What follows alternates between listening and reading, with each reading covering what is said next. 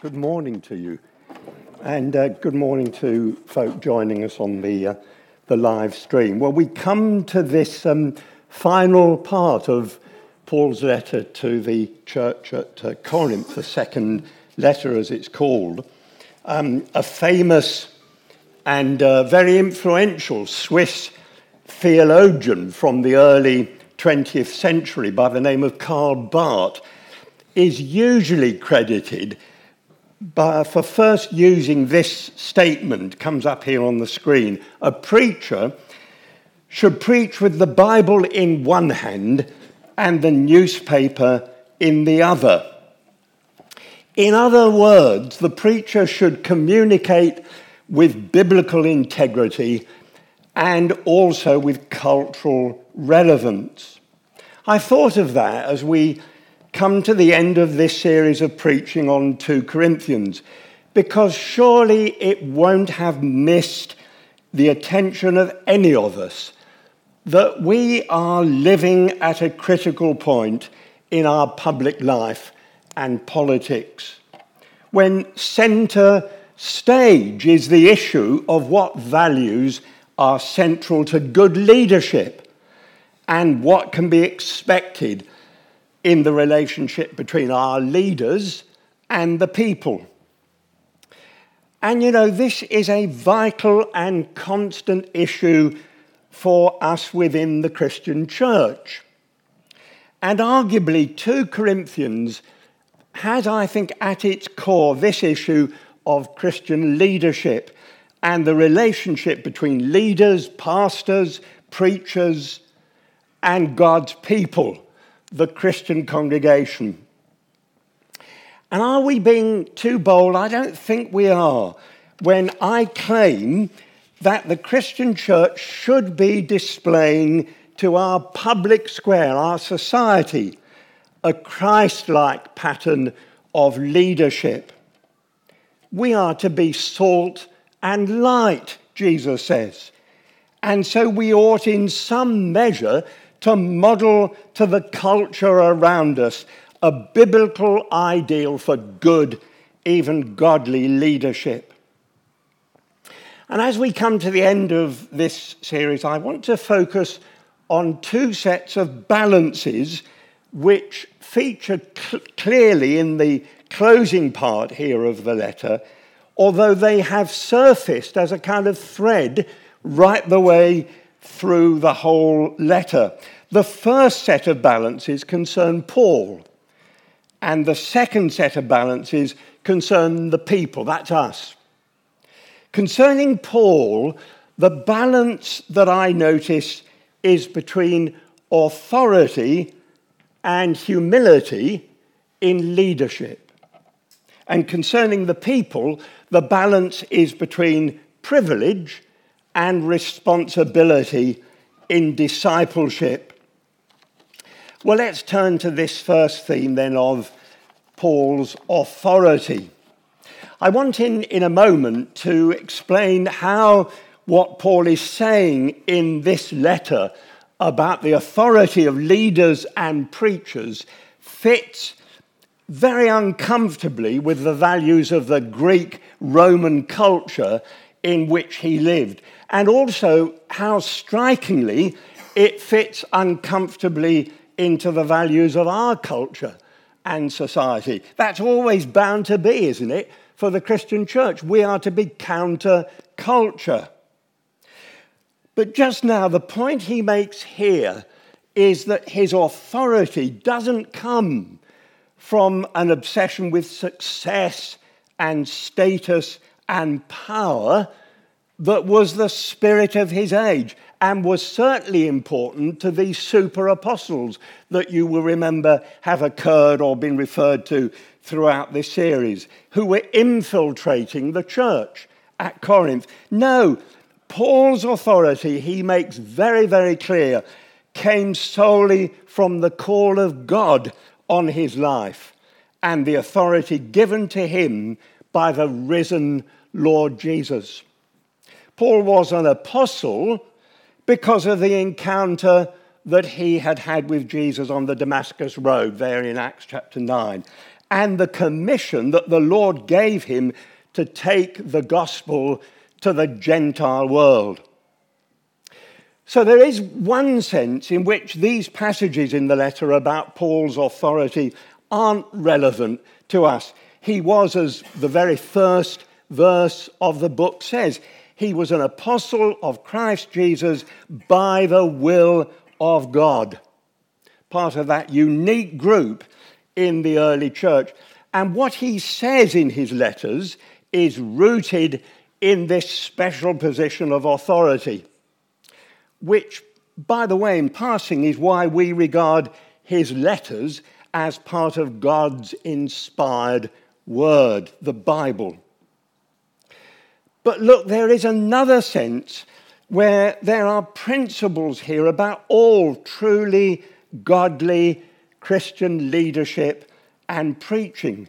Church leaders and preachers do have an authority, also based only on the call or ordaining of the Lord, a call confirmed or accepted by the church, and we have done that as we have called those to lead among us.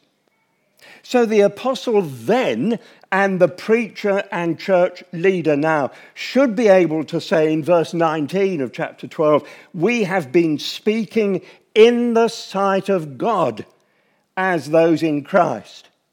Or, as he says in chapter 10 and verse 18, for it is not the one who commends himself who is approved, a bit like the super apostles. No, the one whom the Lord commends is the one who has authority. That was the source of Paul's authority, and the only source of authority still for Christian leaders, ministers, and preachers. But I wonder if you notice that in exercising that authority, Paul is going to say things to these Christians at Corinth that they would find uncomfortable, even offensive to hear. Verse 20, I am afraid that when I come to you, I may not find you as I want you to be, and you may not find me as you want me to be. In other words, I may find you far from the holiness and Christ-likeness that I long for you. And you will find me, contrary to your hopes for a quiet life, speaking with an authority that challenges you and makes you bristle.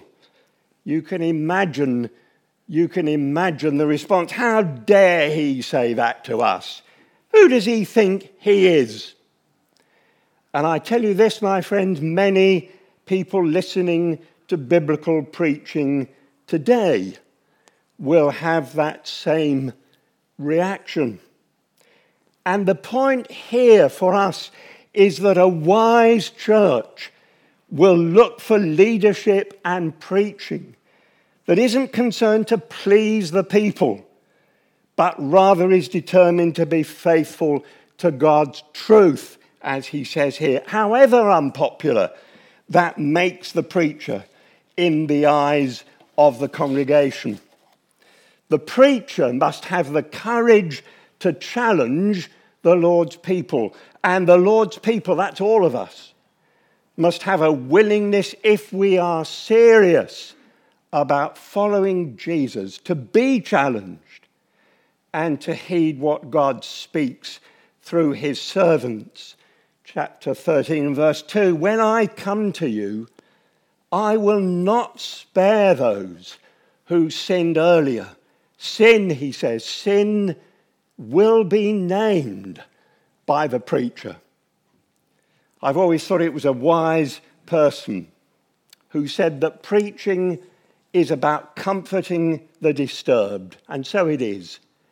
But my friends, it's also about disturbing the comfortable. But notice what Paul emphasizes here. Even the word of rebuke and challenge and judgment on sin is actually, do you notice, to the end of building up God's people and growing them into maturity in Christ. Verse 19 of chapter 12, everything we do or say is for your strengthening. And chapter 13 and verse 10, I write these things now so that when I come to you, I may not have to be harsh in my use of authority, the authority the Lord gave me for building you up, not for tearing you down. Listen, when the preacher or church leader has the courage to challenge you, believe this, my friends, believe this, it's ultimately for your good, for your flourishing in Christ, much as a surgeon's knife is ultimately for your healing and well-being. So he or she speaks to please God and build up the people, not to please the people and build up their own popularity. That's godly leadership. A famous preacher of a previous generation, a great preacher, R.W. Dale, used to say, a preacher will never try to preach so as to please the people. The more the preacher loves them, that's the point, the more the preacher loves them, the less he will try to please them. And that leads neatly to the other side of the balance, Paul's humility. In verse 14 of chapter 13, we are weak in Christ, yet by God's power we will live with him to serve you. So alongside Paul's authority and in perfect balance with it sits his servant heart, his humility in perfect balance, which is another aspect of this man's Christ-like character. Do you remember how earlier he mentioned the danger that he faced in his ministry, the peril of pride in chapter 12, verse 9, the thorn in the flesh. And he says it was to prevent him being conceited. Pride, the constant peril, my friends, for all of us, but especially for those in leadership and for preachers. But do you see that pride was seen as a virtue in Paul's culture, in Paul's environment? The Greek and Roman culture admired hugely any exhibition and display of success and big numbers and power and status. The cult of the hero, the celebrity, the proud dominated Paul's society and culture. Whether you were a general who'd won a battle or an athlete who'd won a race, or especially relevant to Paul because of what he says about being a poor speaker, an orator who defeated an opponent in debate, the applause, the honor was the same. You displayed your superiority, your power, your status. You'd humiliated your rival. Look, there was no room for humility in Paul's environment. And it's not a million miles away, is it, from our own celebrity culture where status and image are massively important. But notice Paul is having none of it. Paul's humility, he tells these Corinthian believers, has its source wholly in the character of Jesus, whose servant he is. Verse 4 of chapter 13. For to be sure, he was crucified in weakness, yet he lives by God's power. Likewise, we are weak in him, a willingness to stoop and to serve. Look, that was a shocking thought in the culture of Paul's day, to stoop and to serve. It's very probable that Paul is writing this letter in Philippi. And I can't help recalling what Paul said to that Christian community in chapter 2 and verse 5. Have this mindset, the same mindset as Christ Jesus, who being in very nature God, made himself nothing by taking the very nature of a servant. He humbled himself by becoming obedient to death, even death on a cross. Well, look, my friends, that's a strong word to each of us as followers of Jesus that you take into this new week. But it's especially relevant for any in positions of leadership or pastoral responsibility or preaching. Paul rigorously resisted the peril of grasping at status or power which corrupts or popularity which dazzles. He was bold in his authority, but he was humble in his service. Sacrifice, my friends, and self-giving were for Paul, as they remain for us, rock-solid evidence of genuineness as Christian believers and indeed as Christian leaders and preachers. But I would add also for all of us who are involved in leadership of any kind, parents, employers, business executives, doctors, dentists, teachers, whatever, and in many other spheres, including national and local politics, have this mindset that you have in Christ Jesus, says Paul. So we turn to the second set of balances. The tension that I notice very much in these verses and throughout the book, as well as in the whole letter, concerns God's people, you and I. If leaders and preachers are called to maintain a Christ-like balance between authority and humility, then look, Paul is teaching us this morning that church members have an equally crucial obligation to maintain a balance between celebrating privilege and accepting responsibility. Of course, it's uplifting and encouraging, isn't it, for the preacher or leader to remind God's people from God's word of all our privileges as Christians. We like that, and Paul does that throughout this letter, as he does in all his letters. And he does it here in our passage. Chapter 13, verse 5, Christ is in you, my friends. Verse 11, the God of love and peace will be with you. And verse 14, the grace of the Lord Jesus Christ and the love of God, the fellowship of the Holy Spirit will be with you all. Great promises as you launch out into this new week. What difference? What difference would it make, do you think, to our lives if as Christians we took these privileges and promises for real, at face value?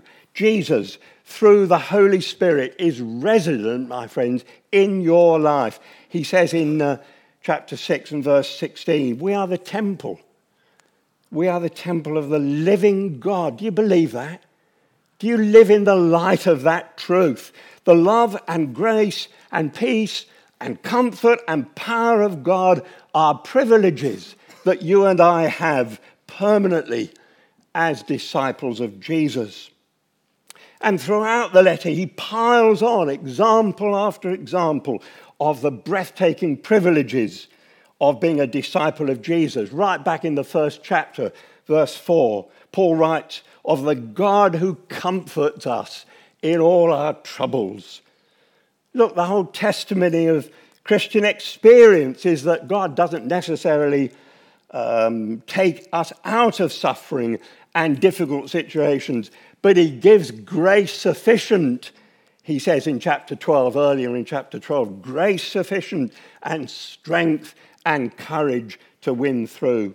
And then in chapter 5 and verse 1, that great passage about the future, the life to come that is ours in Christ. He refers to that especially precious privilege for the Christian of knowing that although the aging process takes its toll on us, and some of us don't we know about it, we are privileged nonetheless to have an assured and guaranteed confidence that the best is yet to be, my friends. Death, with its bleakness and hopelessness, has been conquered. As Paul puts it in Ephesians 2 and verse 12, we are not as those around us. We are not as those who are without hope. What a privilege for the Christian in the face of life's uncertain future. And there are many, many other examples of the Christian's privileges. But look, that's wonderful, isn't it? And we can live with all that for hours on end. But look, a terrible peril in any church is that the congregation loves hearing all about the privileges and comforts, and the preachers are tempted to love the popularity of stroking the people's desire to be consoled and comforted. But notice how Paul resists that peril, as we must. In verse 5 of chapter 13, he calls these Christians at Corinth to accept their responsibility. Examine yourselves to see whether you are in the faith. Test yourselves, he says. So the responsibility, Paul very clearly wants us to get the point that the privileges and the responsibilities are vitally connected. They belong together. You'll get the point if I swing round the two parts of verse 5 of chapter 13. Do you not realize that Christ Jesus is in you? What a privilege. What a wonderful assurance. But then, therefore, examine yourself to see whether you are in the faith. Test yourselves. He's already pressed the point home in chapter 7. Therefore, since we have these promises, these privileges, since we have all these privileges, let us purify ourselves from everything that contaminates body and spirit, perfecting holiness out of reverence for God. In other words, in the light of all the privileges and promises that are ours, my friends, in Christ, the disciple of Jesus, that's you and me, has a massive responsibility to echo Paul's mantra back in chapter 5 and verse 9. We make it our goal to please the Lord. Could you set out each morning, at the beginning of each day, with that mantra, we make it our goal to please the Lord? So if we examine ourselves and we are honestly, genuinely serious about making it our aim in every part of life to please the Lord, then listen, it means saying no to all that doesn't please him and honour him, but rather grieves him. I don't know of any definition of holiness in the Bible that doesn't include the idea of separation from sin, from self-will, separation for the glory of the Lord, which is what he's saying there in chapter 5. Separation for the glory and the will and the purpose of the Lord means, my friends, separation from any attitude, any ambition, any habit, any addiction, any relationship, anything that dishonours the Lord. Examine yourself. Test yourself. In chapter 12 and verse 21, Paul says he will be grieved over many who have sinned and have not repented of their impurity. Corinth was absolutely notorious for its wickedness, for what he names here, sexual sin and debauchery. And verse 20, discord, jealousy, fits of rage, selfish ambition, slander, gossip, arrogance, disorder. Well, look, it may be any of those sins or none of them. But hear God's call to you this morning. Examine yourself. Be rigorous. Test yourself. Where do I need to repent of things in my life that dishonour the Lord and insult the huge privileges that are mine in Christ, and stop me pleasing the Lord in all things? My friends, that's my responsibility. That's your responsibility as you leave this place, and maybe find a quiet moment during the day to sort these things out with our risen Lord. So Paul has important things to say to us here about good leadership, the balance between authority and humility. And he has things here to say to us about Christian discipleship, the balance between celebration and privilege, but also responsibility in living in holiness before the Lord.